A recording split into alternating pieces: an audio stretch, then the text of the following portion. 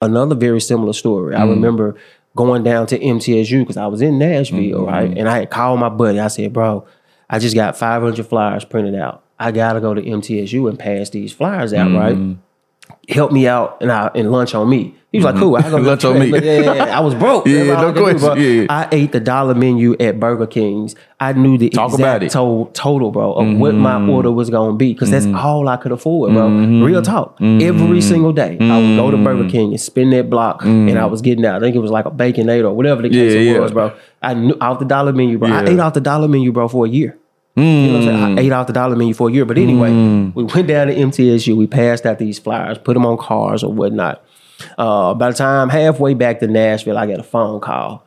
Hey, I just picked up one of your flyers. You know, is this, you know, woo-doo-woo-doo? I said, yeah. He was like, man, this is the administration. You know, you can't do that. You got to come out here and pick it up. And I was like, crap. So hung up the phone. I was like, man, I'm not going back pick up the flyers. Question. Get back to Nashville. Get back to Nashville, bro. Get another phone call. It was from one of the little fraternities. I think it was the band fraternity. I don't know what they call. But this flyer had a little $100 t-shirt promotion. He was like, man, we want to do this. Did the order for him. I'm going to tell you how crazy this is. Did the order for him. He called back and was like, man, we need to do some more. Did another order for him. He joined another organization. Hey, this is the guy I need to go to. Did the order from them. This is how MTSU. School get out. Summer come, didn't hear nothing else from them. Of course everybody going home. Yeah, right.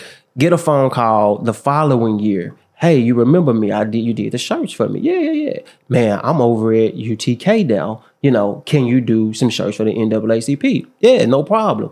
Did the order, sent it down. The Department of the Center for Inclusion and Diversity is what the NAACP chapter was under. Yeah. The dean of that department saw the shirts. Who did them? She reached out to me, bro. When I tell you that account was over $100,000 a year account for me, but I'm gonna tell you what's even crazy, bro.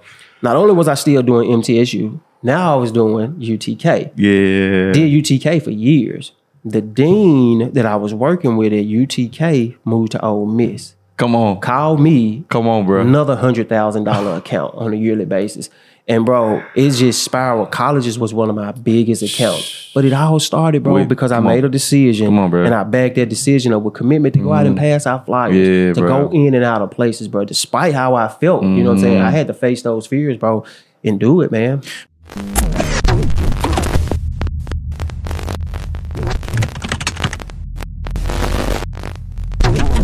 All right, y'all, what's going on? I know y'all probably not used to seeing me in this seat, but this is a special edition. I get the honor and the privilege to interview the interviewer. He's always in the seat, asking you all questions, pulling out some of the best stories about the interviewers. But I got the honor and the pleasure, man, to for him to tell his story about the work that he's been doing. The opportunities that he's looking forward to, but also the things he's done this year. And so I'm telling y'all, man, sit down, make sure you got some pen and paper, as my dog always say. Yes, sir. And so the honor and the privilege, my dog Kelvin Woods. What's up, baby? Man, look, I don't know how I'm a chill over here. I might end up asking you some questions. Let's go. I'm so used to it, man. But you know, bro, I know we have been talking about this for a minute. You know what I'm saying? So I'm honored. You know, when I was thinking about anybody that can interview me, man, I think our relationship over the last year, we've talked through a lot of different things, yes, man. Sir. So I don't think that nobody could properly interview me at this phase, man, outside of you, man. Yeah, so, to God be the glory, bro. Appreciate that, bro. It's gonna be dope, man. I'm excited about it, bro. Yeah, for sure. Man, so I really want, all right, so do us a favor. All right, so tell us really where Equity Tap came from. All right. And then also the Units piece, if you don't mind, highlight that. And then we'll go into some of the interviews you did this year. Yeah, for sure. Yeah. So, man, Unit Studios, originally it was Equity Tap, right? Okay. So, a lot of people may know, a lot of people may not know. My previous background, of course, I'm an entrepreneur, man. I ran a screen print company. No doubt. And I'm pretty sure we'll talk a little bit more about that in the interview, man. But sold that company and was sitting still for about a year. And I had a couple of my partners that was going to Invest Fest 2 years ago. And they hit me up and was like, yo, we're going to Invest Fest, man. You should come. Yeah. And so my background previous prior to that, man, in college, I was part of network marketing. So I had been to a lot of conferences in my career, right? Yeah. And so when they told me about another conference, honestly, it's Atlanta. I was just, gonna go down there, kick it with the fellas. That's right. But man, ended up walking into InvestFest, bro. Saw 15,000 people. Let's go. And started asking questions. Like, man, hold up, what's going on? How did this come about? Whatnot. And just started listening, man. I just blew me away that everybody was in there because of podcasts. That's right. Financial literacy podcasts. And I had heard of Earn Your Leisure, and knew a couple things they was doing, but didn't know it was that big. Yeah. So, man, coming out of that conference, I decided I wanted to get into the podcast space. Yeah. And, my background, I went to school for graphic design and whatnot. So, man, just started pondering and toying around with the idea of what I want to call it. And came up with the name Equity Tap. And so when I got the name, of course, I started doing a lot of research on how to make it happen. Yeah. And I also decided that I wanted to build out the studio that we're in today. Yes, sir. And not only did I want to build it out, but I actually wanted to rent it out to other people who wanted to do podcasting as well. No doubt. So I wanted to create a separate entity for that. Yeah. And so that's how Eunice Studios came about. Eunice is my mom's nickname. Yes, sir. So I named it after her. Yeah. And man, so that's how the Equity Tap and Eunice Studios came about. I want to backtrack a little bit. Okay. How much work did it take for you to get to your first episode, right? How much work did it take? What did you do? Like, how did you get to, what did you do to get to that first episode? Yeah. That's a great question, man. And, I think a lot of people want to get into the podcast space. And a lot of people just don't realize how much fear comes from getting in front of the camera, right? And man, so InvestFest was in August. And so when I got the idea, I immediately really started purchasing equipment, right? Started doing my research. And you know this about me, they may not, but I have what you call a curious, addictive personality. Yes, sir. So whenever I get curious about something, I get addicted and I just do a deep dive. So literally from August, man, to late November, it was just all research, right? How do I create the content? How do I post the content? Understanding the YouTube platform, understanding thumbnails, understanding really everything that go along with it. And honestly, man, I was putting in 10, 12 hours a day in studying, the podcast space. And so finally got everything set up, got the studio set up, and now it's time to hit record. And so December, I started recording with the goals of putting, content out in January, which I did. Right. But man, I recorded a ton of content. Let's go. And when I tell you some of it would never see the light of day. Why not though? Why not? Because, man, you know how it is once you hear yourself on see yourself on camera for the first time and hear yourself, it's just like, nah, this ain't gonna work. I got you. So I decided not to put some of it out, which I kind of regret I didn't, because it's always a progression that people you love for people to see. But just being self-conscious about it. As an entrepreneur, man, fear is always a part of it. You know what I'm saying? And I'm not afraid to say that I deal with it too, but I pushed through it and I kept recreating that same episode. And if you go back and look at some of those interviews, my first interview was with Ricky, Ambition Fitness. And went ham too. I appreciate that, man. Yeah. And that's one of the things I've been blessed with, what I'm saying, a real solid network, man, due to my previous career. And, just, man, being a part of the millennial business community here in Memphis. We small, so we know a lot of each other. So I really had a huge database to pull from, man, which was tough, you know. But that was my first interview, man. I go back and listen to that interview and cringe. But like you said, it did numbers. People enjoyed it, man. And, that just started the whole process. Man, I can go so many different directions, man, from our conversation. But like, what's some of the, you did some dope interviews, bro. You did some dope interviews, bro.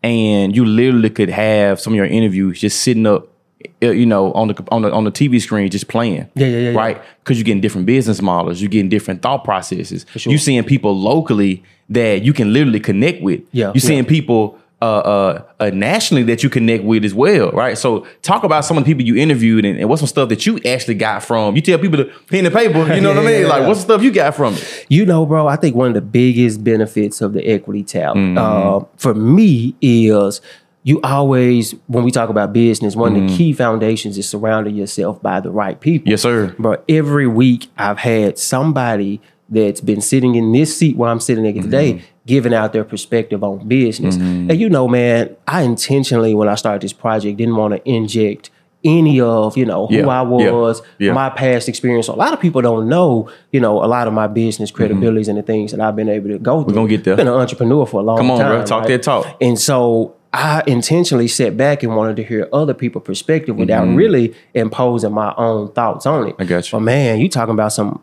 blessing and some major interviews, man. I don't even want to start naming names for the simple fact that I may forget somebody. Man, some of the key takeaways, bro, is mindset, right? One of the things I realized about entrepreneurs and entrepreneurship and the entrepreneurs that's been on this platform, and some of them hadn't been entrepreneurs, to be honest with you. Right. And that's been intentional as well, because honestly, I curate the show. Right. And I was always intentional about what I wanted to come out at a certain time. That's a lot of it, honestly, selfishly, was based on some of the things that I was trying to discover in business. So I curate the shows. Nothing happens by chance, right? Everybody that's been on the show has been intentional. But man, the mindset, bro, just realizing that everybody put their pants on the same way. Come on. And what I mean by that is there's always struggles. You know what I'm saying? Everybody goes through it. There's a learning curve. There's a skill that you have to get in order to move to the same level. But everybody deals with it in a different way. Facts. You know what I'm saying? So I think that was one of the biggest blessings, man, from running this show, is just gleaning into other people's mindset, you know what I'm saying? And seeing how they deal with, obstacles in their business and how they push through it, man. So, God, it's been amazing. Maybe I'll think of something later on and we can bring it out. But man, this has been an amazing experience. Yo, what's going on, Equity Chasers? Listen, I know you guys are enjoying the episode. Real quick, I know that you guys have already subscribed to the channel, so that's not why I'm coming to you. I'm coming to you guys because we have some major things that we're going to be rolling out. So what I need you to do is pause the video, go down to the description. Right above the description of the video, you're going to see a link.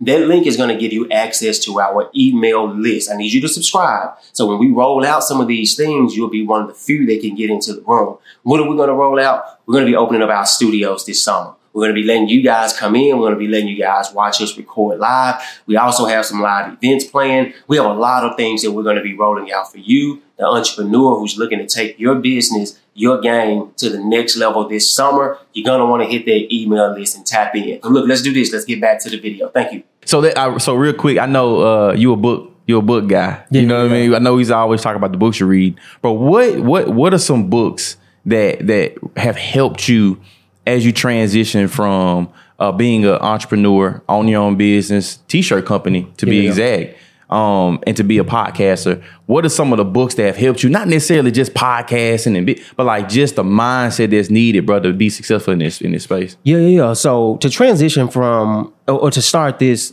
entity, right? I read, of course, podcast books. I downloaded a lot of ebooks and things like that from some of the big dogs that's already in the game. Did a ton of research, from YouTube. And if I found anybody that was giving out good information, if they had a course or if they had an ebook or if they had anything that I can purchase, I purchased it. So it was really just, man, diving into the content and what I talked about, skills, really trying to download the skills, right? And I think that's one of the unique things about kind of where we are right now in, entrepreneurship and as a society. You can literally download any skill that you want, man, because information is so readily available. Yeah. But, going back, talking about books, man, there's been some key books that's really helped transform my mind. And a lot of them you see in the background of the set. Like I said, everything is intentional. Like one of the key books is this one right here, man, E-Myth. That book is the Bible when it comes to business to me, man. And going into like the t-shirt lab, right? When I decided to start the t-shirt lab, I always designed, in my mind, I knew I was designing the company to eventually sell. I got you. Or to franchise. Okay. And I didn't know that. That book right there talked about all of the systems that was required to really build a profitable business, how you should be thinking. And when I tell you, man, I was in Nashville at the time, I went and bought this huge whiteboard, right? And had them cut it up in loads so that I can fit it in my car. And then I got it home in my bonus space and nailed it to the wall. And I would read and I would write. I would read, I would write, I would read, I would write. And bro, when I tell you, I wish I took a picture of it, Alton. Because every aspect that I wrote down from reading that book, 10 years, 9.5 years later, the business was identical to what I wrote down. Let's go, bro. Bro, it's so many people that build their businesses, and I even been in this space to where we don't put the necessary systems in our business because we think it's just gonna be us for a while, right? For sure. What gave you the forethought to even think about putting the systems in place to even potentially either sell or franchise? Like, how did you even know to do that? Yeah. So the great question. I think we got to understand first how business and our culture is built, right? 90% of the time, business is created out of necessity, right? It's not created out of opportunity. So once you're going into something from a necessity, you almost have a hustle mindset about it, right? So you're not thinking about systems. You're not thinking about all this. When I stepped away from my career to start the T-shirt lab, which was the name of the company, I intentionally, wanted to create systems. Now, the system mindset came years prior through network marketing. And I tell people all the time, man, network marketing gave me a Harvard business degree, right? I learned every aspect of business, the foundations of business. I got you. The systems, the mindset, all of that good stuff. How to make cold calls, how to prospect people, how to, just build a team, because network marketing is you have a product that you sell and then you recruit other individuals to go out and sell that as well, man. Yeah. And bro, and we'll talk a little bit about that maybe in the story, but I was hungry at the time, bro. Coming from Memphis, I went off to college and I just wanted to change my mindset. I really didn't know what I wanted to do when I went to college. I was going to college for graphic design, right? And that's because I heard somebody else say that. No doubt. So I was all right, let's do that, exposure. Right? But I was fortunate enough to run into a mentor who's still a good friend of mine, a guy by the name of James, man. Ran into him, man, and another guy, man, and they really just, started pointing to me, on entrepreneurship and business. So watching the systems in network marketing, I already had the foundation of how to systemize a business to create, profit, to create to be able to just scale it, basically. That's what systems allow you to do, to scale a business. Right. And then, I was also working at FedEx Kinko's, at the time it's FedEx office, now Print Center, while I was in school. And so I'm doing network marketing. I was already very sensitive to systems. So I'm looking at the systems that they did, right? And so a lot of those systems, I adopted those systems into my T-shirt company, how to, just basic stuff, not to get too deep into that, but so when I started the company, I had years of foundation of systems and how to think about business, how to structure business and stuff like that. So you didn't when you worked at FedEx, you didn't see this just as a job. You saw this as an opportunity. Yes, me getting paid, but I could take the information and use it to benefit my company. I think a lot of times, man, we work for some companies or you got people that are employees, they only see their job. Yeah. They don't see the infrastructure in place. They don't see the thousands and thousands of dollars organizations put into training employees and putting systems in place and the success model and all this good stuff, right? And so a lot of times we have to make sure that we don't see just things for what it is. Like we need to be able to be curious about what we're involved in versus just going with the flow. But it's opportunity always around you. You know what I'm saying? It's just whether you're looking at it, right? And not to get too deep into this either, but it's not everything that you see is energy, right? And frequencies, right? And you can't mentally tap into a frequency unless you're thinking that way, unless you align with it. There's frequencies floating around us right now that we're not on that level, so we can't see them, we can't tap into them. But if you're looking for opportunity and that's what you're looking at all day, like, bro, you got to understand, like, at the beginning, at the foundation of my business career, I didn't know anything about business, right? So when I tell you, man, the affirmations, like literally writing these things on Post-it notes, putting them on my mirror, going on my TV, right? And Xing the TV out so that I couldn't watch TV. You know what I'm saying? Like, I was extreme with it, bro. When I tell you I was looking for a change, man, and when I got an opportunity, I wasn't gonna let it go. I took it serious, bro. When I tell you I deprogrammed every radio station in my car because I didn't want to hear music. When I got in, I crunked my car up and I heard the static of the radio. They let me know I need to put an audio in, right? And I turned my car, bro, into a rolling university. Everywhere I go, bro. And like, real talk, to this day, bro, I don't want to listen to anything outside of mindset, right? Because your mind is always, you know what I'm saying, expanding and contracting or however you want to look at it, man. And you always got to keep yourself at that frequency if you want to operate, you know what I'm saying, at the highest level, man. So, bro, I did it all, man. You know what I'm saying? Man. I remember. Come on, give us the stories, man. Come on. You can ask, man, like people I went to college with. When I made the mental decision that I was going to be an entrepreneur, I was going to school for art. Now, understand, I was going to paint 101, paint 102, all these high-level painting. And we would get dirty. You know what I'm saying? Like, don't wear no good clothes. Bro, I was going to class with a suit on. Let's go. Kid you not, bro. Let's go. Suit, because I knew when I left this class, I had meetings lined up with people that I had prospect that I was finna show this opportunity to so they can get a part of my team. Like, I did all this so early, bro. You know what I'm saying? So when people see a lot of the success of like the T-shirt lab, it was, you know what I'm saying? It was a system, bro, that was already in place. Man, and it makes so much sense, bro, because I remember, bro, doing business with you, my nonprofit and some other organizations, but it just seemed like, bro, you had been here before. Like you just had, and even as a young millennial, bro, you just had it down packed, bro. If an order was changed, okay, bet, this we're gonna do. I'm like, you don't want to talk about it? Nah, bro, we're gonna do this. It's simple because you had faced conflict already. You had been in them situations already. Absolutely. As a college student, you feel what I'm saying?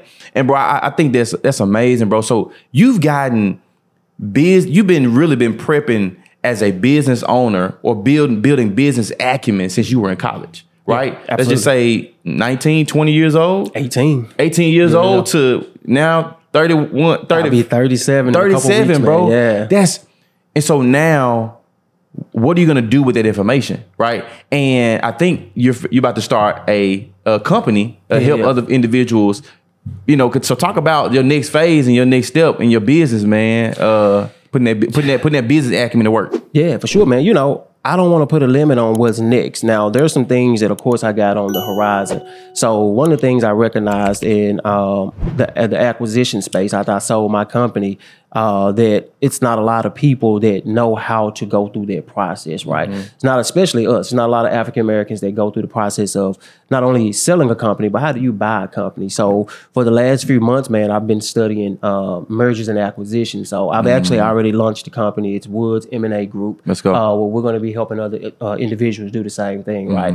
How do you get your business in a place to where an investor wants to buy it? And there's things that people just got to understand. Like, you have several different type of investors, right? You have investors that want to come in and operate the business, right? And they don't necessarily care about as much systems because they're going to inject their self into the business and figure some of those things out. Come on. But a lot of the transactions are from investors that don't want to operate the business. So they want to know that the systems are in place. So what are those systems that you need, right, for that type of investor who want to acquire your business, right? What do your books look like, right? What do your P&Ls look like? How many assets do you have in the business? How do you properly tell the story of who your business is and how an investor can come in and scale their business? So, man, I've been studying it, super excited about bringing it to the market, man. Actually, this is going to be the first time that people know about that, man. So we're going to be creating different systems and things around it to be able to onboard clients, to be able to help them. And even if your business isn't in a position to sell today, that's okay. We're going to hold your hand. We're going to walk with you as consultants to make sure that,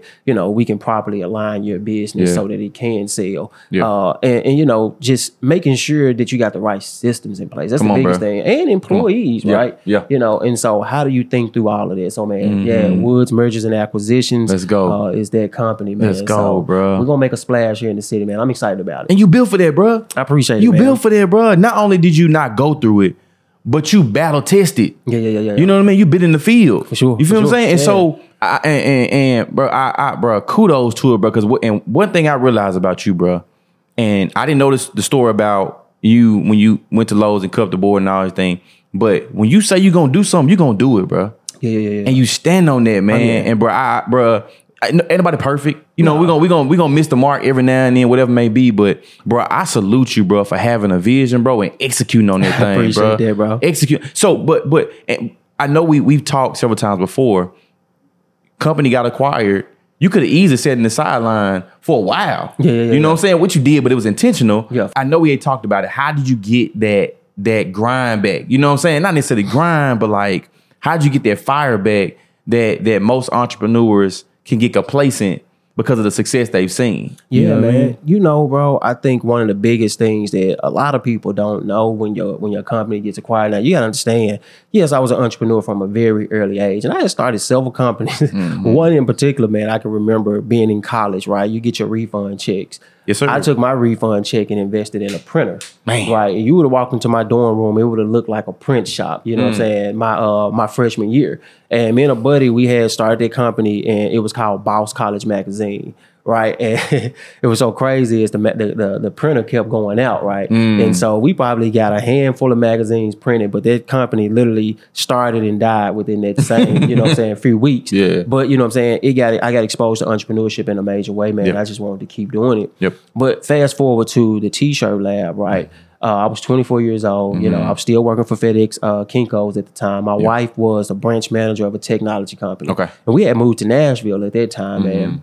And I had realized that, you know, through all of the education as an entrepreneur that I had, right? This wasn't just no epiphany. These are things that I had already realized that in my life, I didn't have a lot of responsibilities. Yeah. I had been married for 2 years with my wife. You know, we went to high school together, high school sweethearts, got married at 22. So I've been married for 2 years. Yeah. I knew we wanted to have kids. I knew we wanted to have home ownerships. I knew we wanted to do all of these things. And there was only a finite amount of time that I can actually step out, you know what I'm saying, and start something. And I want to pause there because a lot of people hear that and say they missed their window of time. That's not true. That's just what I thought at the time. I got you. And I tell anybody who's in the position that I was in, if you're thinking about being an entrepreneur and you don't have those responsibilities, that's the best time to do it because business is tough. Business is hard. You know, it takes a lot of energy to get it off the ground, man. Right. But so stepped away from my company, man. And funny story is when I stepped away from my company, I went in with a suit. You know, FedEx. Yeah. We had these uniforms. And, you know. Was the shirts purple? Yeah. We look just like the deliveries. I got you. You walk to FedEx, you go, that was years ago. That uniform, actually, uniforms may be somewhat the same, but we look just like the FedEx employee. I got you. And so this store was one of the biggest stores in Nashville, right? One of the largest producing stores. And so I was a lead project manager at that store, which is a lot of responsibility, you know what I'm saying, for the amount of volume that they did for someone who was 24 at the time. I got you. But that did set me up to run my own company. Yes, sir. Man, came in with a suit and they was kind of looking like, dude, what's going on? And I was just like, man, I need to talk to you. Went into the manager's office and you had a briefcase? No, I got no briefcase, but I did have an envelope. Okay. You know what that envelope was? Manila. The envelope is that doggone letter of resignation. So I went in, I was just like, man, I want to put in my 2 week, you know what I'm saying, or my letter of resignation. You know, I'm going to step out and I'm going to do entrepreneurship, man, and get this thing a shot. And he was like, man, we already knew you was different. You know what I'm saying? We see the way you move. I'm on break reading books. I don't want to talk to y'all about the problems and the stuff that y'all have. Come on, bro. I don't even want to do it. I'm over here, you know what I'm saying, doing my own thing. So they already knew I was different. And he was just like, man, we knew it, but do this because you're an asset to the company. Put your 2 week notice in that way. If anything don't go right, we can code you as a rehire. You can come back in. Well, prior to that, man, I had heard something, read something. I don't know where I heard it from, but it was about a general that was going into battle. And when he docked the ships, he ordered all his men off the ship. And as he was addressing the army, he commanded one of the guys to set the boats on fire. And as he was addressing them, he said, man, the only way we leave here alive is if we win. And so what that represented was you got to burn bridges in order for you to create success. I knew if I would have put that 2 week notice in that I would have went back. And I'll be honest with you, my first year in business out and I made $8,000. And I was talking to Talk about bird. Boy, I was talking to my wife and she was just like, man, what you gonna do? And I hated I didn't put that 2 week notice in. But the bridge was burnt. So it was mine. Let's buckle down and let's go forward, man. And I learned how to network. I built my whole business off of network. I actually wrote an ebook a year ago that I've never put out about network. I don't know why I ain't put it out. I know, right? I'm gonna put it out eventually. Okay. But you know, I learned all of that stuff, man, from going in 7 o'clock in the morning, networking. Hey, my name Kelvin. I'm with the T-shirt lab. This is what we do. This is who I'm looking to connect with. Man, I network breakfast. I found lunch networking. I found evening after hours networking, bro. Like, I went through 10,000 business cards a month for a year straight, right? Turned around that year, man, and made 60 grand. As a 25-year-old kid, you know what I'm saying? The most money that, you know, out of a lot of the partners that I was making, you know, or the partners that I had making more money than them at the time, you know what I'm saying? And it was just like, all right, let's do this, man. Yeah, so that was kind of that was kind of the birth of the T-shirt lab. Bro, that's amazing, bro. That's so, and even in there, when you said when they saw you, they knew you were different. And my question to, you know, most people, do they know you different? Or they know you the same as everybody else that's coming in here from 9 to 5? Yeah. Do they know you different? Yeah, for sure. When people know you different, they value you differently. Yeah. They pay you differently. And for sure. Or they don't pay you differently. And a lot of times, people don't know. But that's okay. You know what I'm saying? Because you got to bet on yourself. You know what I'm saying? People not going to value you the way you want to be valued. Yeah. But you got to know in yourself, man, that you got what it takes to be successful. And if you got dreams, if you got desires that you want to achieve in life, man, like, you got to go for it, man. And I think so many people get discouraged. There's no proven pattern to success, right? Yeah. You can give that up. Yeah, you know what I'm saying? yeah, I can tell you what I did, you know what I'm saying, to create success, and it's going to be completely different for you.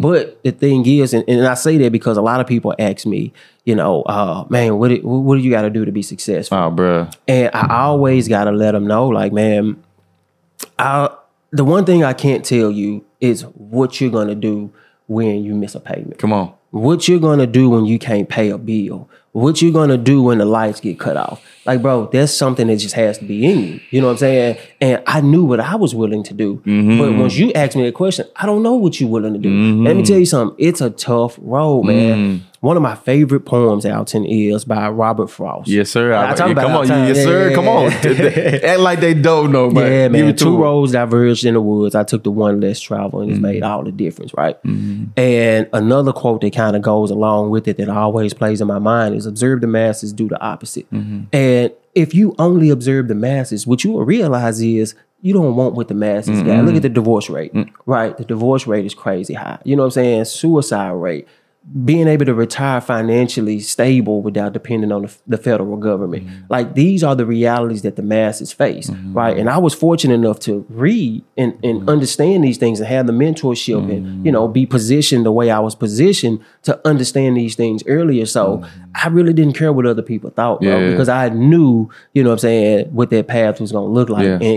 What's crazy is, man, entrepreneurship starts off extremely slow. You know what I'm saying? Especially when you're undercapitalized and then you gotta, go get the skills. I didn't know anything about screen print, bro. I learned how to screen print off of YouTube. You know what I'm saying? And built my company. Back then. Yeah. I didn't know anything about screen print, bro. I had never screen printed a t-shirt a day in my life. That's crazy. Shout out to YouTube, man. But yeah, man, two roads diverged in the woods. I took the one less traveled. And it's made all the difference, bro. Man, you know what? At the bottom of my old Acquire, my Gmail account, without struggle, there is no progress. Yeah. And so the beauty in that statement that I loved, without struggle, is that struggle was always evident and present. Yeah, for sure. So I had to figure out, okay, I had to find out that I have to go through the struggle to receive the progress. Yeah. Right? So what it did, it encouraged me in the moment that without this struggle, there is no progress. Yeah. So the progress is based off and needed. The struggle is needed because it's needed for this progress. Absolutely. You feel what I'm saying? Yeah. And I was listening to another guy who was talking about just to my cold call and all this good stuff. And he said most time when people do the same thing when they go work out and they don't lift heavy weight and they never grow in my boy, you been in the weight room too. I see you, boy. Yeah. And they don't grow in size because they're not pushing themselves. Their muscle is not contracting more to grow. It's not stretching. Yeah. Right. For sure. And the unfortunate part is, man, when you're doing push-ups and you get to that last set of 25 or 30, it is a struggle. For sure. But on the other side of that thing is some swole arms. Yeah, you know what I'm saying? Them sit-ups, absolutely. Them abs, whatever it is, bro. And the reality is, in that season you went through, that $8,000 that you went through, right? The progress that was on the other side of it, you didn't know what was coming. For sure. Maybe you did. I don't know. You know what I mean? But it took for you to go through that to get to where you are right now, bro. Yeah. The mindset was there, bro. It was just learning the skills. The reason I didn't make more money is because I didn't know how to sell. I didn't, in that particular industry, I didn't know how to go out and network. So those are the skills that I had to learn. But when I learned the skills, it was all a numbers game, right? I knew my sales number. If I talk to this amount of people, this is how many deals I'm going to close, this is how much money I'm going to make. So all of that stuff came after the fact that I had to grab the skill. But to go back to what you're saying, man, I think all entrepreneurs are faced with fears, right? No question, bro. All are faced with fears. I can vividly remember, bro, being in Nashville when I made that $8,000 and made the decision. Everything starts with a decision, right? And you back that decision up with commitment, right? And so I made the decision that this was something I was going to do. Okay. And so I backed it up with commitment. Okay. And my wife was working full time, right? And I was an entrepreneur, so my schedule I dictated. But one thing I was not going to do was I wasn't going to sit on the couch while my wife was at work. Come on, I wasn't going to watch TV. And there was days, bro, where I would just spin the block trying to find something to do. I refuse, and a lot of times I didn't do nothing, but I wasn't gonna go home and sit on the couch. You know what I'm saying? Not when my wife was at work working. Yeah. But man, I can vividly remember walking in and out of places, bro. And you talking about some of the most scariest stuff in the world, bro. Like, this is combat. You know what I'm saying? People don't understand. People may understand. Let me not say that. Yeah. It's hard sometimes to understand how terrifying it is to walk into a barbershop and say, hey, it's the owner here. And yeah, I'm the owner, and you got, 10, 15 guys, everybody looking at you. And now you in the middle got to tell them who you are, what you do, and hey, this is who I am, this is what I do, Doing that back to back, man. I went into one barbershop, gave this speech, left my card. By the time I got back home, guy called me. Hey, I'm one of the other barbers, bro, that was sitting, a couple seats down when you walked in. I run a screen print company. You know what I'm saying? And, let's hook up. You know what I'm saying? I want to see what you're working with. When I tell you, bro, I could not, I didn't know this was going to happen. Yeah. That's who mentored me into getting and understanding how to screen print. Let's go. Because I had made a decision and backed that decision up with commitment. God had already placed the people in my life where they needed to be. You know what I'm saying? And so I'm going to shout him out, man. A guy named Zell, man. And Zell gave me a lot of equipment, you know what I'm saying? Because he was cutting hair full time and he wasn't doing shirts as much as he used to. But man, he gave me a lot of equipment, gave me a lot of game, really taught me a lot of the foundations of screen printing. You know what I'm saying? And man, same thing, bro. Another very similar story. I remember going down to MTSU because I was in Nashville, right? And I had called my buddy. I said, bro, I just got 500 flyers printed out. I got to go to MTSU and pass these flyers out, right? Help me out and lunch on me. He was like, cool, I go lunch on me. Yeah. I was broke. No question. I ate the dollar menu at Burger King's. I knew the exact total, bro, of what my order was going to be because that's all I could afford, bro. Real talk. Every single day, I would go to Burger King and spin that block and I was getting out. I think it was like a Baconator or whatever the case was, bro. I knew off the dollar menu, bro. I ate off the dollar menu, bro, for a year. You know what I'm saying? I ate off the dollar menu for a year. But anyway, we went down to MTSU. We passed out these flyers, put them on cars or whatnot. By the time halfway back to Nashville, I got a phone call. Hey, I just picked up one of your flyers. Is this, I said, yeah. He was like, man, this is the administration. You can't do that. You got to come out here and pick it up. And I was like, crap. So hung up the phone. I was like, man, I'm not going back to pick up the flyers. Question. Get back to Nashville. Get back to Nashville, bro. Get another phone call. It was from one of the little fraternities. I think it was the band fraternity. I don't know what they call. But this flyer had a little $100 t-shirt promotion. He was like, man, we want to do this. Did the order for him. I'm going to tell you how crazy this is. Did the order for him. He called back and was like, man, we need to do some more. Did another order for him. He joined another organization. Hey, this is the guy I need to go to. Did the order from them. This is how MTSU. School get out. Summer come, didn't hear nothing else from them. Of course everybody going home. Yeah, right. Get a phone call the following year. Hey, you remember me? You did the shirts for me. Yeah. Man, I'm over at UTK now. Can you do some shirts for the NAACP? Yeah, no problem. Did the order, sent it down. The Department of the Center for Inclusion and Diversity is what the NAACP chapter was under. Yeah. The dean of that department saw the shirts. Who did them? She reached out to me, bro. When I tell you that account was over $100,000 a year account for me, but I'm gonna tell you what's even crazy, bro. Not only was I still doing MTSU, now I was doing UTK. Yeah. Did UTK for years. The dean that I was working with at UTK moved to Ole Miss. Come on. Called me. Come on, bro. Another $100,000 account on a yearly basis. And bro, it just spiraled. Colleges was one of my biggest accounts. But it all started, bro, because I made a decision. Come on, bro. And I backed that decision up with commitment to go out and pass out flyers. To go in and out of places, bro. Despite how I felt. You know what I'm saying? I had to face those fears, bro, and do it, man. Bro, that is the... Okay, we talk about faith without works is dead. Yeah. That is the epitome of faith and works. For sure. And your work requires faith. Yeah. You feel what I'm saying? That was my second year in business. Come on, bro. I got those accounts, bro. I had that business for 9.5 years. I serviced that those clients all the way up until I sold the company. Man, and bro. it just continued to grow from there because not only did we do the Center for Inclusions, but then we started picking up other departments on the university. And so, yeah, man. So you had to, okay, all right. So you still had to produce what you was gonna say you're gonna produce. Yeah, the quality of that, right? Yeah. And so that's beautiful, bro. So talk about, bro, and there's a skill set, right, that you're talking about. You're talking about the business standpoint, but they don't know. Most people don't know you have an creative skill set, right? For sure. Which we talked about earlier offline is that, bro, like you have the business acumen is off the chain. Appreciate it. But the level of creativity, I think, just enhances that thing so much more, bro. Yeah. So talk about the skill in the art space that you involved in too. Yeah, bro. I tell people honestly, I'm 90% creative, only 10% entrepreneur, to be honest with you, man. Yeah. So to kind of rewind a little bit, I went to Overton High School, which is a creative and they had a program that was called CAPA, which stood for Creative and Performance Art. I was supposed to go to Northside High School. Okay. Right? Because I grew up in the Mall, but my mom had moved out to North Memphis when I was in 7th grade. Okay. So by the time we got out of middle school, we was zoned for Northside. But my brother had got into Overton for a band. And I auditioned to get into Overton for art. And so, man, that's really what started my art career.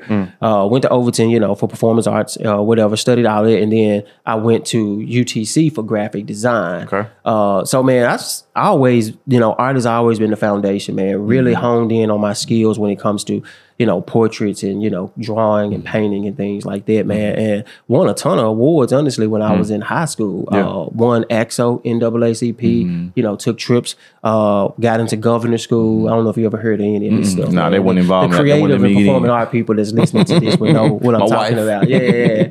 Hairspray, the play came to Memphis one time, and I submitted a piece for it. Won. The musical? Yeah. You in the musical, bro? I wasn't in the musical. Oh, okay. So whenever... if I'm remembering this correct, whatever city they went to, they involved, what I'm saying? Like the youth or young people. And so they allowed you to submit your artwork, and they would select the best one that would represent their show. They give you tickets. And what's crazy is they gave me a savings bond. They came with it. Yeah, man. So, I was well trained in the arts. And to this day, I still paint, And so one thing I love about you, bro, you definitely put people on, bro. And that's this podcast is the epitome of that, right? Taking somebody, give them a platform, share what they do. I know people's social media platform businesses have blown up because of they've been on your platform.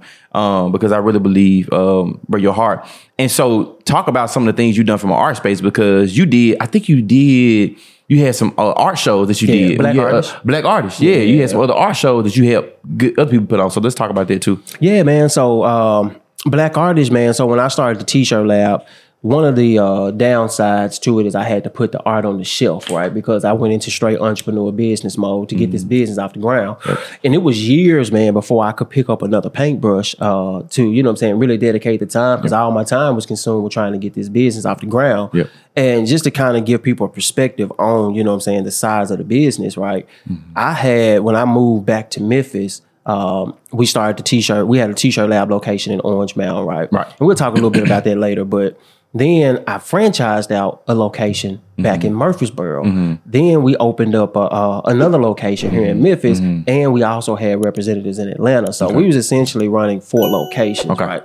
So when I say we were busy. I didn't have time for art. I got you. Even though I was the graphic design for the company, so I still did art every day, but not painting and drawing. Right. But man, I got the business to a point to where it didn't necessarily need me on a daily basis like that. And if it did, my involvement was very minimal, right? I would get to the shop, honestly, about 6 o'clock. My day was done by 10 o'clock. Goodness gracious. Yeah, my day was done for the most part. And so when I had reached that level, I picked up a paintbrush and started back painting. And I don't know if you remember MLK 50th year. Yeah, I remember that. Yeah. So I was like, man, I'm going to do a Martin Luther King painting. Yeah. Did it, and I was kind of rusty. When I got another canvas, did another one. And it's like, all right, just getting a little bit better, and really, got into it. And before I knew it, I had 8 pieces that I had created. My wife's like, well, we run out of wall space. What you going to do with all of this? And so I had a conversation with a good friend of mine, Pierre, who's one of the artists that was on the platform. And I was like, man, I'm thinking about doing a show. Do you want to, you know what I'm saying, do this together? Right. And so brought on, I want to say maybe 5 or 6 artists at the time. Yeah. And the name came from the show Blackish, right? And so we recreated that flyer that they used for the show, and we called it Black Artist. Really didn't have any expectations for the show outside of displaying the artwork, man. We did it over at Crosstown, and we had over 500 people show up to the first show. Yes, sir. And it was like, yo, this is dope. You know what I'm saying? So, of course, proof of concepts. No question. Man, we're going to have to come back and do this bigger and better next year. Come on. And so the second year was Black Artist Family Reunion. Okay. And we rented out a 10,000 square foot warehouse, brought on more artists to the platform, man. I created some art as well. Now, I had transitioned more into the business mode at that point, but I still had about 5 or 6 pieces in the show. And if you ever seen my artwork, I do these huge paintings. I you know see it's the one on the wall. Huge, realistic looking paintings, you know what I'm saying? With a little bit of twist to it. Right. But man, had over 1,500 people come out to the second show, right? And it was amazing, bro. Had some great sponsors, and we started preparing for 2020, which was going to be Black Artists, Black Gold. COVID. We had learned we had landed some major sponsorships. It was going to be probably the biggest show. And honestly, man, I had art galleries from different cities. I had a Harlem art gallery that was coming. I had one out of Nashville. I had one out of Dallas. We had one out of Atlanta. We was going to have over 400 pieces of art represented in this art show. And of course, COVID hit, man, and killed it. And, you know, people that had experienced it, it's not a week that goes by that particular platform doesn't get a DM, you know what I'm saying, that asks, hey, when are y'all coming back? So that's so I'm gonna ask you now. When is coming back? What's up? It's in the works, man. It's in the works. Yeah. And so, bro, you very successful in the t-shirt space, bro. Very successful in the art space. You're gonna do some more from a black artist standpoint. You're gonna do something like that. I want to get a piece, just if I'm throwing it in there since we on camera. I got you. For this count. But would you be interested to get back into the t-shirt space, bro, and back into this space, man? Would you? So, now that I'm considering myself what's called a acquisition entrepreneur. Yes, sir. Yes, sir. You read the book. So now that I'm considering myself an acquisition entrepreneur, I am looking at businesses, and because I know that space so well, and I still coach and mentor in that space, honestly, other business owners, and help them trying to achieve that same success that I achieved in the t-shirt lab or in the t-shirt industry.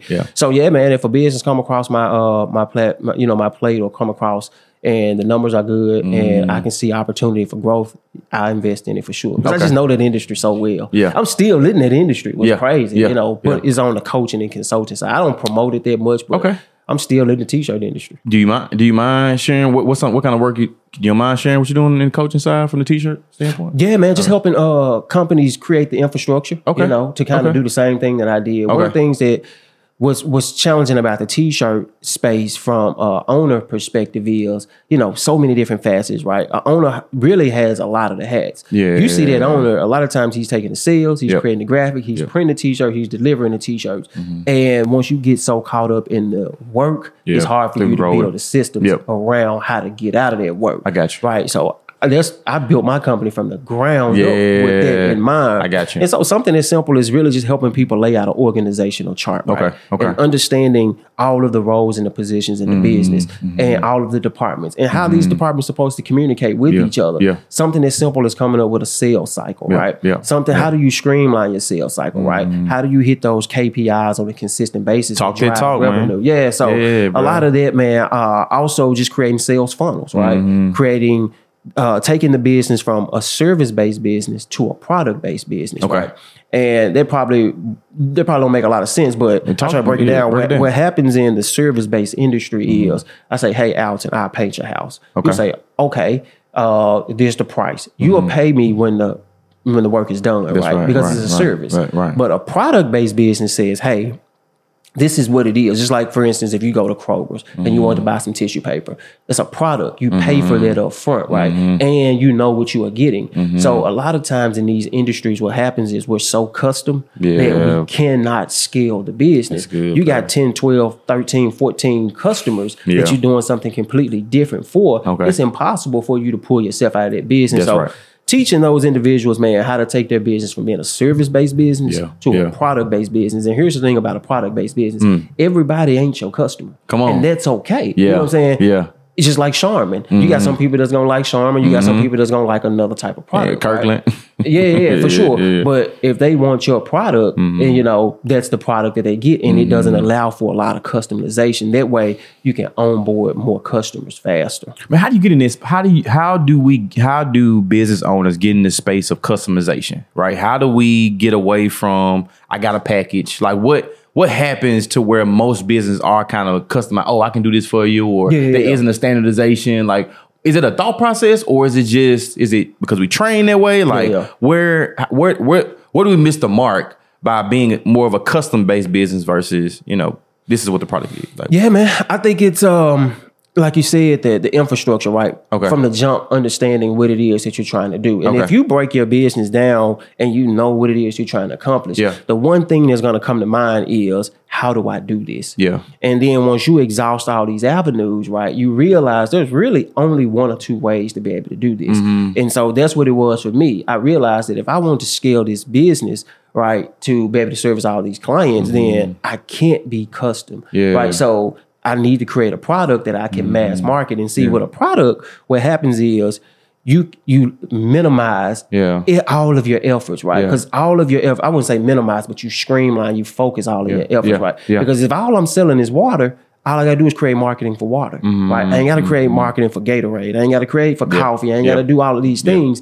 And so I think that a lot of entrepreneurs get into the place of, and this is a deeper mindset of lack, right? They don't know where their next dollar is going to come from. So what's happening is they're going to take on anything that comes their way out of fear, right? Out of fear that, man, I don't know what if something else going to come. So this ain't necessarily what I do, but it got a paycheck attached to it. I'm going to take it. Right. But what you got to realize is by taking on all these side projects that's not aligned with what you're trying to do, it's going to keep you in that same spot, right? So you got to simplify the business and you got to be willing to say no to everything else. That's also a faith thing, right? You know what I'm saying? You got to know that God, what God has for you is for you. That's right? A fact, and you got to be willing to stand on it and call God out on his word. Come on. You know what I'm saying? Like, yo, on, man. You said if I sow, I'm going to reap, right? I'm not a biblical, I couldn't tell you verses in the Bible. I can tell you one or two of them because that's really all I need. Sow and you reap, you know what I'm saying? And, just standing on a couple principles, bro. And so once you grounded in faith too, you realize that, man, I'm acting out of fear. And what does the Bible say? Faith and fear can't exist in the same place. You gotta choose one. Right? And that don't mean the presence of fear isn't there. We feel fear all the time, but you gotta make a conscious decision to stand on faith. Right? And that's where all the magic happens, man. You gotta get out that comfort zone. And so many people are afraid to get out that comfort zone for the simple fact that it's comfortable, right? Man, bro, this is very fruitful, bro. Very fruitful, dog. Because you're talking about, man, the mindset of it, but you're also breaking it down practically from a mindset standpoint. Sometimes it's so big picture. It's hard to kind of double down and figure out, okay, what do I exactly need to do? And so I want to take a shift a little bit because we talked all about business. As we can see, man, you're blessed, man, you're doing well. Let's talk about everything in the background, right? Talk about family. Because I think one piece that people don't know is, man, heavily involved father, husband, and so talk about, what that is for you. Talk about, man, that space for you right now in the season. You know what I mean? We could probably, if you want to, talk about where it's evolved from. Being an entrepreneur. Y'all been married 20? Nah, we'll be 15 years. 15 years? Here we go. 15 years in March, right? There are some, as a young entrepreneur, there were some challenges, right? As a seasoned entrepreneur, there's some challenges, right? But what I see is you all working through those challenges, right? For sure. And so talk about what that family looks like, because a lot of times you don't hear that. You don't hear the family, they don't hear the businessmen talk about their family, their kids, which is so important. So talk about your family. So, man, I think before I dive into that, I got to acknowledge the fact that, our culture don't come from, it's very few of us that come from solid, foundations when it comes to homes, right? My mom was a single parent, right? And so I grew up without a father in the house. Now, I knew my dad and, I can go see him at any time. But, our foundations of what a family looks like has been broken, due to conditions that sometimes, has nothing to do with us, and we can rewind it all the way back to slavery. The reason why Black families are the way they are today, right? And there's just a wrong that's there that hadn't been right. You know what I'm saying? And so I got to go back to network marketing, bro. You know what I'm saying? When I started network marketing, that was one of the foundations of what they talked about. The organization that I was with was family, you know what I'm saying? And I would hear these guys talk about wanting to set their wife free so their wife never had to work for another man. I'm 18 years old hearing this. You know what I'm saying? Like, this is radically different from the stuff that, you know what I'm saying, I hear. I hear them talking about, you know what I'm saying, taking their kids, you know what I'm saying, or being there for every activity that they kid have. They don't have to ask another man for a day off. You know what I'm saying? So these are things I was hearing at such an early age, man. Me and my wife, we went to high school together, went to prom together, you know what I'm saying, and went to college together. So Patrice has been there from the beginning. And my brother, he was my business partner in the T-shirt lab. So that first year that I started the T-shirt lab, or the first 2 years I was in Nashville, when I came to Memphis, I made a call to my brother and was like, man, I'm coming. I'm going to need your help. He was working a full-time job, third shift as a hospital administrator, building a separate career, working his way up. And he would work third shift, bro, and he would come into the T-shirt lab, you know what I'm saying, during the day, sometimes get 2-3 hours worth of sleep because he believed in a dream or whatever to help, you know what I'm saying, grow their business. But, bro, one of the blessings is when the business did started growing every single day, bro, every day, I worked alongside my best friend, both of my best friends, you know what I'm saying, my wife and my brother. Like, where else do you get that from, bro? Every day. Like, we would leave the house together. We would come back home together. And I think the beautiful thing about it is my daughter, bro, has never seen me work for another man. Never. And she would never see me work for another man. Come on, you know bro. what I'm saying? And it's a different mindset that she sees and that she understands, you know what I'm saying? Yeah. And man, I'm just thankful that I was exposed to a lot of this stuff, man. So that's where a lot of my family values, you know what I'm saying, came from. Where do a lot of, and I'm gonna focus on the men real quick, where do a lot of men, business owners, make mistakes when it comes to business and family? What do they make the mistake? What's the thought process that you see, like, this about to, you about to travel on the wrong road, and you're gonna crash? For sure. Like, what are some of those things that you see that they need to pause, stop, we need to stop, that you think? Probably the same mistakes I made, even though I had. You made some mistakes. Listen to you, who don't make mistakes? But yeah, even though I had that foundation, you know what I'm saying, I think our ambition levels for what we want to provide for our families can sometimes, you know what I'm saying, get out of perspective. Okay. And sometimes you'll start building the business for the success, but forget who you're doing it for. Okay. Right. And the one thing that you're building to give you more time for them ends up taking those things away from you. Okay. So, man, I think always really just kind of having a healthy balance, you know what I'm saying, between family and entrepreneurship. Is there a balance? Is there a formula? No. Okay. You know what I'm saying? Yeah. The formula that I always subscribe to, and I heard this from Grant Cardone in the 10X rule, he was just like, man, you got to fill up the gas tank, right? When I'm with my family, I'm all in, right? So say they're on low right now. Yeah. You know what I'm saying? All right, we need to go somewhere. Let's go on vacation. But I'm fully there. You know what I'm saying? Okay. And I fill up that gas tank, and that buys me time away to be able to go do my business and do whatever it is. Well, and that's just kind of the way I did it. And, like I said, my family was right there with me all the time. So their gas tanks didn't really get that low. Now, there's a lot of times we had to shut the business mindset down, you know what I'm saying, and really just focus, which that part of it was challenging, bro, because every vacation I had to have a laptop, you know what I'm saying? So it was just a part of it. Okay. Yeah, man, I think that balance of time, you know what I'm saying, with the family and just keeping in mind who you're doing it for. Yeah. You know what I'm saying? Because, bro, time is one of those things that is very deceptive. 18 summers. Bro, 18 summers. We talked about that in the previous episode, bro. And you get 18 summers with these kids, bro. And after that, it's they grown. They may not decide to spend the next summer with you. They may. And man, you look up, I'm telling you, a year. Bro. 5 years. 10 years. Yes, sir. My daughter is 10. Yeah. You know what I'm saying, bro? I can vividly remember holding her in the hospital. Question. You know what I'm saying? No question. Where did the time go? You know what I'm saying? Yeah. She's playing basketball, and it's so cool, man, because, you know, I control my schedule. So, you know, I'm there. I'm in practice. Come on, bro. And she kind of hated, you know what I'm saying? And that's okay. Yeah. Because I know when she look back on this time in her life, she's going to realize how much of a beautiful moment it is. And I'm on it too, you know what I'm saying? I'm a competitor. I'm like, nah, baby, listen, how you do anything is how you do everything. Yes, sir. Quit laughing, quit joking. Yes, let's get focused, yes, man. Sir. So she don't recognize, you know what I'm saying, the beauty in it all right now. But man, and you know, a lot of times these kids don't recognize how radically different their lives is from other kids, man. You know what I'm saying? I was one of those other kids. My mom did a great job of raising us. You know what I'm saying? We had all the necessities that we need. Right. You know what I'm saying? But we didn't have much more. You know what I'm saying? Right. And so for my daughter to grow up in the type of security that she has, she ain't got to worry about like, I remember conversations about how we was going to eat. She ain't got to worry about those type of conversations. Bro. And as small as that is, bro, it's you know what I'm saying? Bro. It's a blessing, bro, to be in the position to provide, you know what I'm saying, for your family. Yeah, bro. I appreciate you sharing that and being honest enough and vulnerable enough to share the experience with your family, because sometimes people hide this stuff, right? Yeah. Because it's not going the way they want to see it. It's you know, they're not present. You know what I mean? That's one thing that I've learned, bro. Like, man, we went to marriage counseling, bro, because my schedule was I was just going. Yeah. And through our conversation and our counselor, she realized that, Alton, you are grinding out of fear of being broke. Yeah, bro. Guess what? And if you keep on grinding this way, you ever gonna be broke. Not only in your pockets, but in your family. Yeah. And so, bro, that was a good check, bro.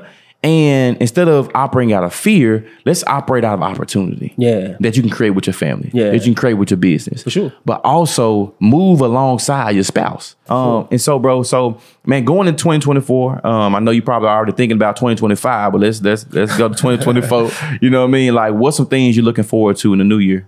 Yeah, man. So the equity tap is one of those things, man, that I'm really looking at scaling and growing to the next level, man. I've had the honor to sit down with entrepreneurs and hear their story. And I think this is why this is such perfect timing, because nobody really, if you know me, you know my story. But a lot of people that probably is subscribed to the platform has never really heard my story. If they listen to a lot of the interviews, you probably can piece together, you know what I'm saying, my background, man. But I'm going to give more of myself, you know what I'm saying, going into 2024, man. So Equity Acquisitions is a new podcast that I'm going to start, and it's going to be solely around the acquisition space and helping entrepreneurs prepare themselves to get acquired, to merge their business, to sell their business, all the things that kind of go along with it. I'm a huge fan of mindset. You know, I read religiously. It's always a book that I'm reading. And so I have these ideas all the time, man. Just little small things that I want to give, you know, 5, 10, 15 minutes worth of game on from my perspective. You know what I'm saying? So you're gonna see a lot more of me.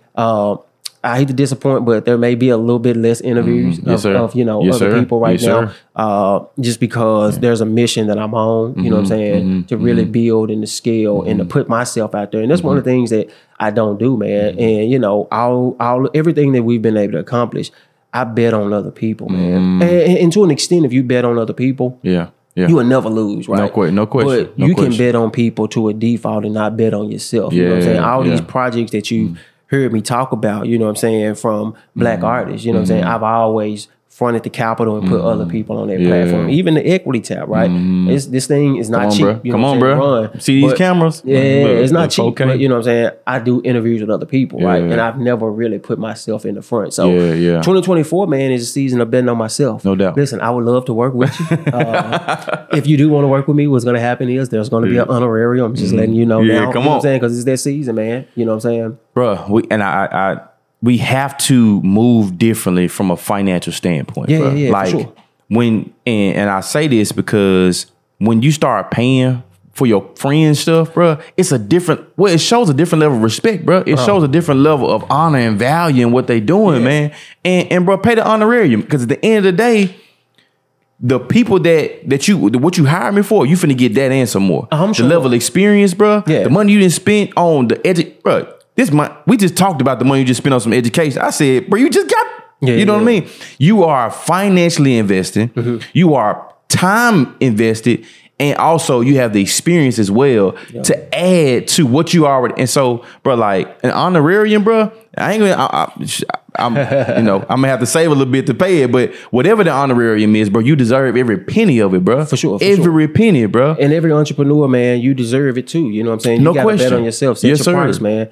And I think that's a mindset that we don't necessarily jump into a lot, man, is how we do business with each other. You know what I'm saying? And the way we do business with each other, man, is affecting the growth of the Black community, right? I would always say, man, in the t-shirt industry, people wanted you to be a triple threat. They wanted you to be the best. They wanted you to be the fastest. And they wanted you to be the cheapest. And I would have to educate the market all the time. Like, I'll be the best, no problem. And I'm going to get this thing done quick, you know what I'm saying? But you got to pay. There's a price that come with it. And, man, Claude Anderson, I read a book, man. I think it's Powernomics. Yes, sir. I won't say it's Powernomics, but I've read all of them. I just can't remember which one he talked about the 5 structure building. Right. And in that 5 structure building, he talked about, man, the foundation of turning the Black community around is economics. That's right. Yep. And economics, he dived into it. And one of the things I took from that is we got to make the dollar stay in the community longer. You know the statistics, right?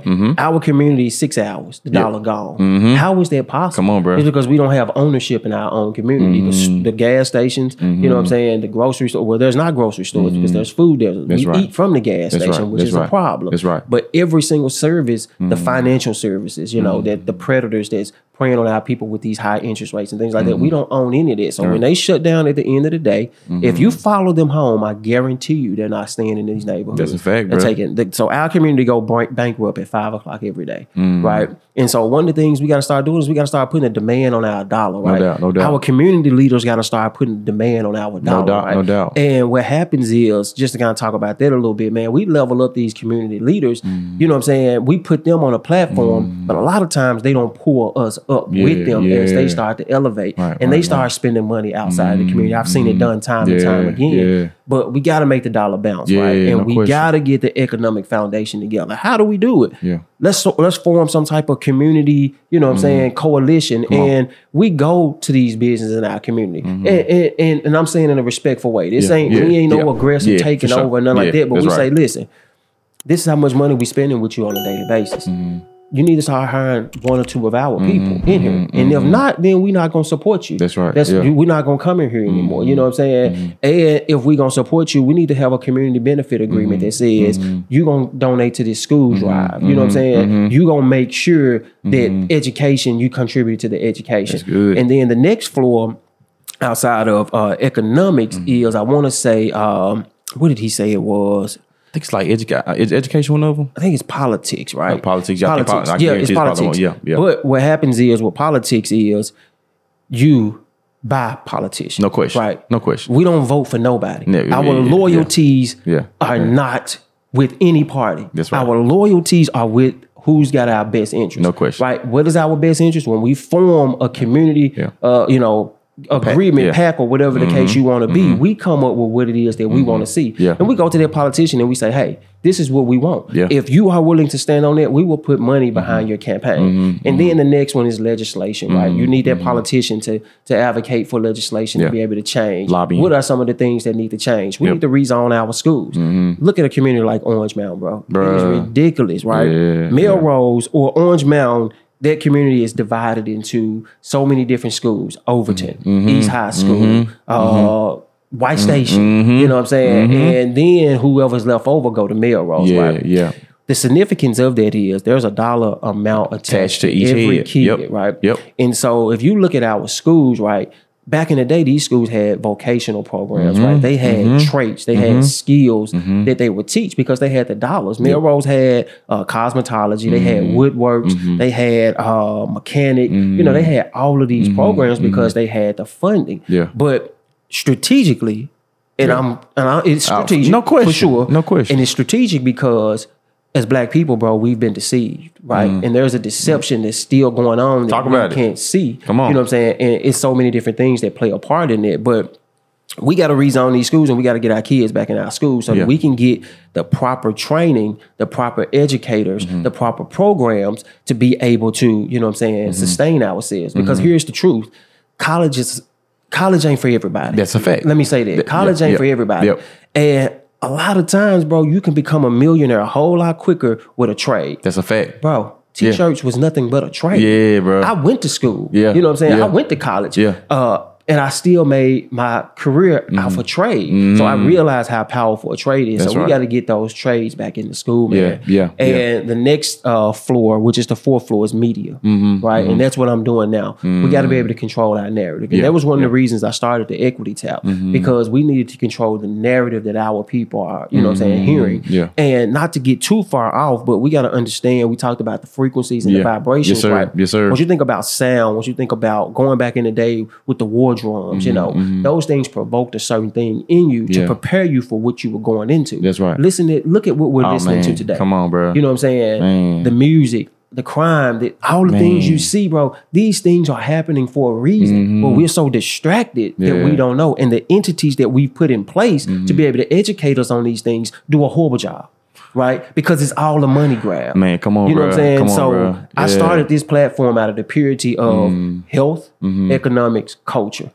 We got to get healthy. We got to stop eating all of these things, bro, because you can't even, your gut control so much of what you think and how you move, right? So if your gut is in bad condition, you in pain, you know, you can't think about how you're going to be prosperous, you know what I'm saying? Because you in pain, right? And you taking medication to suppress that pain, that medication is also suppressing other things in you. You know what I'm saying? So we got to get healthy. We got to start exercising, right? The rate in which we die, man, of heart attack, you know what I'm saying? Diabetes, things that are controllable. That's you know what I'm saying, That's right. So I started this platform to address that part of it, the economics, right? We got to learn financial literacy. And that's one thing that I didn't even know. And to this day, I didn't realize how financial illiterate I was. I knew how to make money, you know what I'm saying? But I was faced with the reality. Have you ever had these conversations once you're sitting around as a kid? Man, if I had this, what I'm going to do? I had it. You had it, And I couldn't figure out what to do with it. I didn't know anything about finances, you know what I'm saying? So started going into that, and as I started learning about how to diversify my money and move my money around and things like that, man, you know what I'm saying, this platform was also birthed to be able to do those type of things, you know what I'm saying? And then just the culture aspects, man, you know, culturally, we are exploited. Yes, sir. Look at the things that we create, bro. Black people are the definition of cool.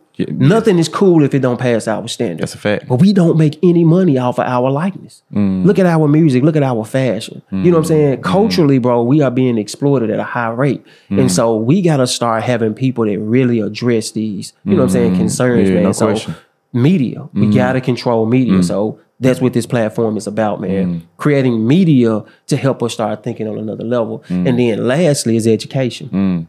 And I was like, man, why would you put education last? And what he said was the reason education is last is because we go get educated to go work for somebody else. That's we right. don't control industry. That's right. You know what I'm saying? So we're only making other people more money, right? And so education is the foundation, right? But going to school to work for somebody else, we need to put our people in school to get educated to come back and work for our industry. No question. You know what I'm saying? And so, man, not sure how we got into that, but, man, look, bro, that's the foundation of like the Equity Tab, man. And you know what I'm saying? Just why I'm so passionate about this project for this time. And what it's showing is that this ain't a money grab. This is I hadn't made any money from this, bro. Come on, bro. No. You are spiritually wealthy. You feel what I'm saying? You got equity in culture. You feel what I'm saying? You got equity in this media space, bro. For sure. And I think it's gonna pay dividends, bro. And I believe it already has. I got a hoodie, bro, that I'm about to drop. It'll probably be one of the first digital products that I actually introduced to the audience, and it's called No Equity, No Deal. You know what I'm saying? And we gotta start thinking about our equity and everything that we do, bro. Come on, bro. No, I'm not taking no deals with that. That doesn't include equity for me. You know what I'm saying? No, we're not doing it. And so we gotta start reprogramming the way we think about business, the way we think about our likeness. You know what I'm saying? Like, bro, we're not getting paid for these things, and we gotta start thinking in terms of equity. And society has confused equity with equality. Break that down, bro. Equality says that everybody has a fair opportunity, right? Which we might have a fair opportunity. I'm with you. But it's just like Coach DeMont, I don't know if you watched that episode. He said it in a way. I've heard it said it another way. I'm going to say it in a way that I heard. It's if we're in a NASCAR race, right? And it's 400 laps. You know what I'm saying? And we are both skilled as drivers. You know what I'm saying? You got our counterpart driver, and then you got us as a black driver. Now, let me stop and talk about the black driver first. For the black driver to even be considered the best driver possible, he had to already go through 10 times as much as this driver right here. So let's get that understood first. No question. For him to even be considered the best, he had to go through a massive more, you know what I'm saying, opposition to even become the best. So he's really better than the other drivers because he's seen way more. Yeah. But what happens is the race, he's already on lap 300. I don't care how skilled we are as a driver. We're never going to close the gap. He can crash. He can take a break. He can walk. And we're still never going to close that gap. Yeah. You know what I'm saying, man? So what happens is, you know what I'm saying, we got to start having conversations about equity and how do we get our likeness and, you know what I'm saying, get paid for the things that we're doing, man, so that we can start closing that gap. That's good, bro. That's, bro. Yeah, bro, it's, bro. And we so distracted, bro. No question. We so distracted, man. What are we distracted by? We distracted by everything, bro. And it's intentional. Yeah. You know what I'm saying? Yeah. That's why we look at like the crime and the things that's kind of going on right now. And it bothers me because, yes, bro, we are acting like savages. You know what I'm saying? But you think about this. You take 2 dogs, pit bulls, and you train them dogs how to fight, and you go 3, 4, 5 generations, and that's all they know. Man, you know what I'm saying? And now you wondering why these people are savages? Bro, it's the conditions that we've been in for so many generations and so long that the wrongs has never been right. You know what I'm saying? So how do you right those wrongs? The truth is, equity over not over equality, but you have to have both of them. That's right. Yeah, there's equal opportunity, but be real, bro.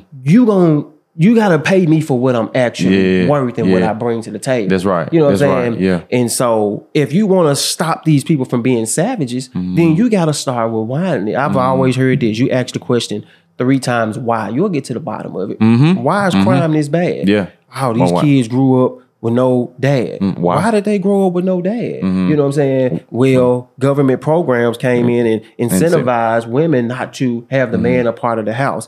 The government introduced crack cocaine to pay for a war, you know what I'm saying? And then they incarcerated our men. So it was a twofold, mass incarceration and then the addiction. You know what I'm saying? I feel victim to that. My family feel victim to that. That's why we had a single family home. You know what I'm saying? And so once you start asking enough whys, bro, it's obvious. It's obvious why we're in the condition that we're in, man. And so we don't have enough bold leaders that's speaking up, you know what I'm saying? And is passionate about it because it's all a money grab. You'll be surprised, bro, how crooked this stuff is. Oh, you know bro, I already know, bro. And the realization is, bro, is that we got to get back to our young people, bro, and realize and understand that informing them and empowering them, bro, is setting us up for the future so much more. And I think even from an education standpoint, I think CCTE is doing a good job now. I think they're doing a lot more. Okay. And I think we need to allow more students to experience more careers, more individuals that are in different careers, entrepreneurship, all this good stuff. Exposures, everything. And make sure we need to change the curriculum. You feel what I'm saying? Yeah. Like the curriculum need to be changed to a certain extent, bro, to make sure, hey, look, you know what? You finna do this math class, but I need you to do the math that's gonna show you the square footage of this construction, and we're gonna show you how to build it, this and another, bro. Bro, that's a great point. You know what I'm saying? Even from a curriculum standpoint, we don't realize how, you know what I'm saying, limited it is to our people, right? Me and you, bro, we talk a certain way that we understand. That's read this textbook is not written in the way that we talk or in the way that we understand. My daughter is going through that phase where she's learning how to, read with comprehension. She'll read some and then may not get it, but then when I say it in the way that we talk, that's right, she instantly understands it. So why aren't our textbooks catered to, you know what I'm saying, the way our kids think in our culture, in our language, in the way that we interact? You know what I'm saying? That's a problem as well. Let me tell you something, bro. This is random. This is super random, but I think Apple changed Siri to a black lady. And and look, and just the voice or the tone, what I think is a black woman.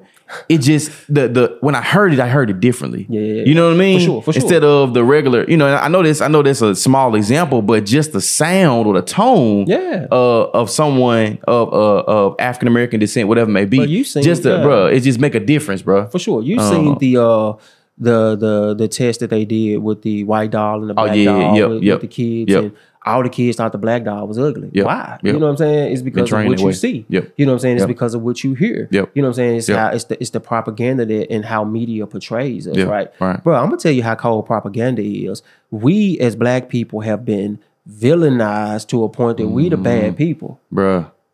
Cold game. Cold game. Cold game. What? Yeah, bro. When did we become the bad people? Yeah, you know what I'm saying? Yeah. Nah. Come on, bro. No, sir. Come on, man. You know, bro. And I forgot who said it, man, but, you know, you can keep something three generations removed from the original source. You can change the narrative, right? If you can control the narrative 3 generations later, they are, you know what I'm saying, we'll forget what it is. You think about the way people think right now. Oh, yeah. You know what I'm saying? Yeah. They forget. Yeah. You know what I'm saying? Yeah. All the oppression that happened, you know what I'm saying, to our people. Yeah. You know what I'm saying? How could you forget? You know what I'm saying? And even to an extent, bro, I don't even know a lot of my history, just like you probably don't. You know what I'm saying? We get back into like ancient Kemet and the original people. You know what I'm saying, man? That's why I love the Muslim community or the nation, you know what I'm saying? Because of the education that they bring, you know what I'm saying? I'm not a Muslim, you know what I'm saying? I grew up Christian, but I so align myself with their teaching because they teach you that foundation of who you are as a man, you know what I'm saying? And where you come from. And when we realize a lot of these things that are still being done today, they are still being done today, bro. These came from black people. You know what I'm saying? Things that we created back in ancient Kemet because we was the original people. You know what I'm saying? A lot of the religions and things like that, bro, do your research. You know what I'm saying? But once you know who you are, it's hard for somebody to distract you and for somebody to mislead you. You know what I'm saying? We had a conversation about an interaction that I had today. You know what I'm saying? And how people want to, you know, downplay your ability, you know what I'm saying, to be able to do certain transactions.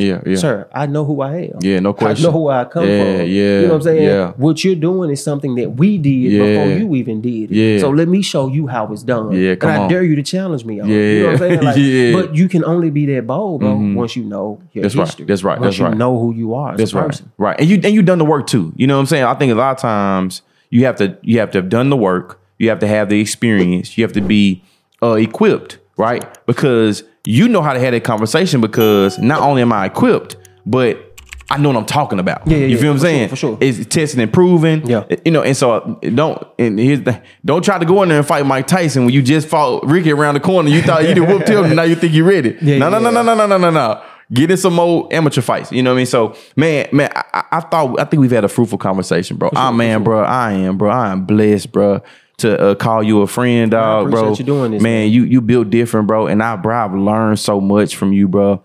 Off camera, behind camera, watching you through the videos, bro. Just your actions. I appreciate you, bro. And bro, you are a asset not only to the Memphis community, bro, but just the media space. And we thank Patrice and your daughter, bro, for letting you borrow. You know what I mean? So, man, I believe God gonna bless what you got coming up in 2024 and beyond. And I just pray, man, he continues to give you strength, bro. He continues to give you the ideas. He continues to give you the wisdom. He continues to give you the boldness, bro, and the courage to go against the distractions, the powers that be. Because when you go the road that's less traveled, bro, it's more trees in the way, right? You're gonna step on more. You're gonna step on some, bro. And but I know you built for it though. You know what I'm saying? And I'm ready to go. I go on a journey with you, bro. You feel what I'm saying? I may need to, you know. Bro, you have been. You know what I'm saying? You've been with me from day one of this project. You know what I'm saying? We had our own Tap In podcast, man. That, you know, we need to get back to. But you know, people see certain things on camera, but a lot of the times, I think some of the unfortunate, you know what I'm saying, parts of podcasts, they just don't hear the conversations prior. You know what I'm saying, man? And we've had some deep conversations, man. That's why today, you know what I'm saying, you will be the only person, bro, that I would let, you know what I'm saying, interview me. Appreciate that, bro. You know what I'm saying? Because you fully understand the journey. You know, you know what I'm saying, some of the things that we've gone through. And I respect you and the things that you've done, bro. You know what I'm saying, as a leader, as a husband, as a you know, Christian leader and all that good stuff, man. Giving back to the community when it wasn't popular. You know what I'm saying? Jeremy, you know, the stuff that y'all doing with STS, bro. So, man, mad respect to you too. For sure. Man, gonna close this thing out, man. Thank y'all so much for tuning in. Man, stay tap in. Man, make sure you share this with somebody. Don't put this on your favorite list, right? You definitely want to like, but I want you to share this with somebody, bro, because somebody needs to hear this. Somebody's about to actually start their business, but somebody about to give up on their business. Yeah. And they need to know that they got somebody that's with them. They know that they've seen somebody that's gone through it. Yeah. And I think that's the next step, man. So, man, we appreciate y'all, man. Another episode for the Equity Tap. Look forward to 2024 and the work you got doing, brother. I love you, bro. I love you too, bro. And I appreciate this. Yes, sir. Yes, sir.